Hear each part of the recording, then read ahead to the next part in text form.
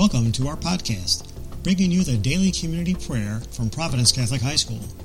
We are located in New Lenox, Illinois, and invite you to join us every school day and pray with us. Now, here is today's prayer.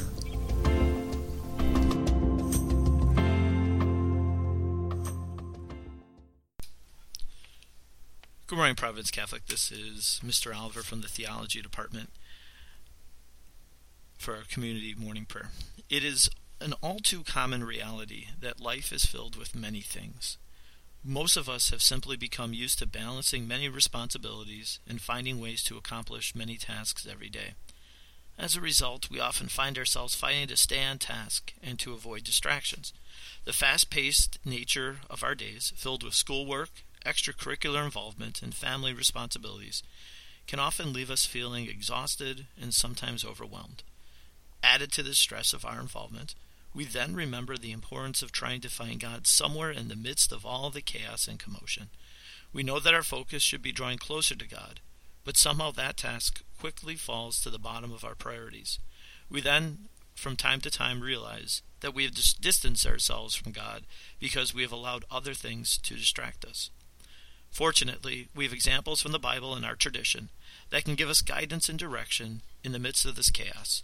The trick is to find God even in the chaos of our lives by looking for God's presence all around us, especially in the ordinary things of life. Sometimes all we need to do is step away, even for a moment, from our busyness to find God's presence.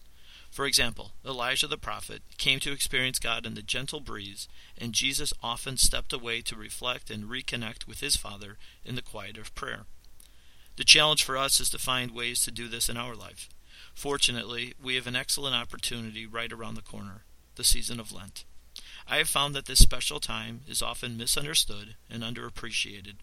Typically, Lent is viewed as another burden in our lives because we have to give something up, or abstain from meat, or fast, and so on. But the purpose of these Lenten practices is actually to help us to be less distracted and more focused on God.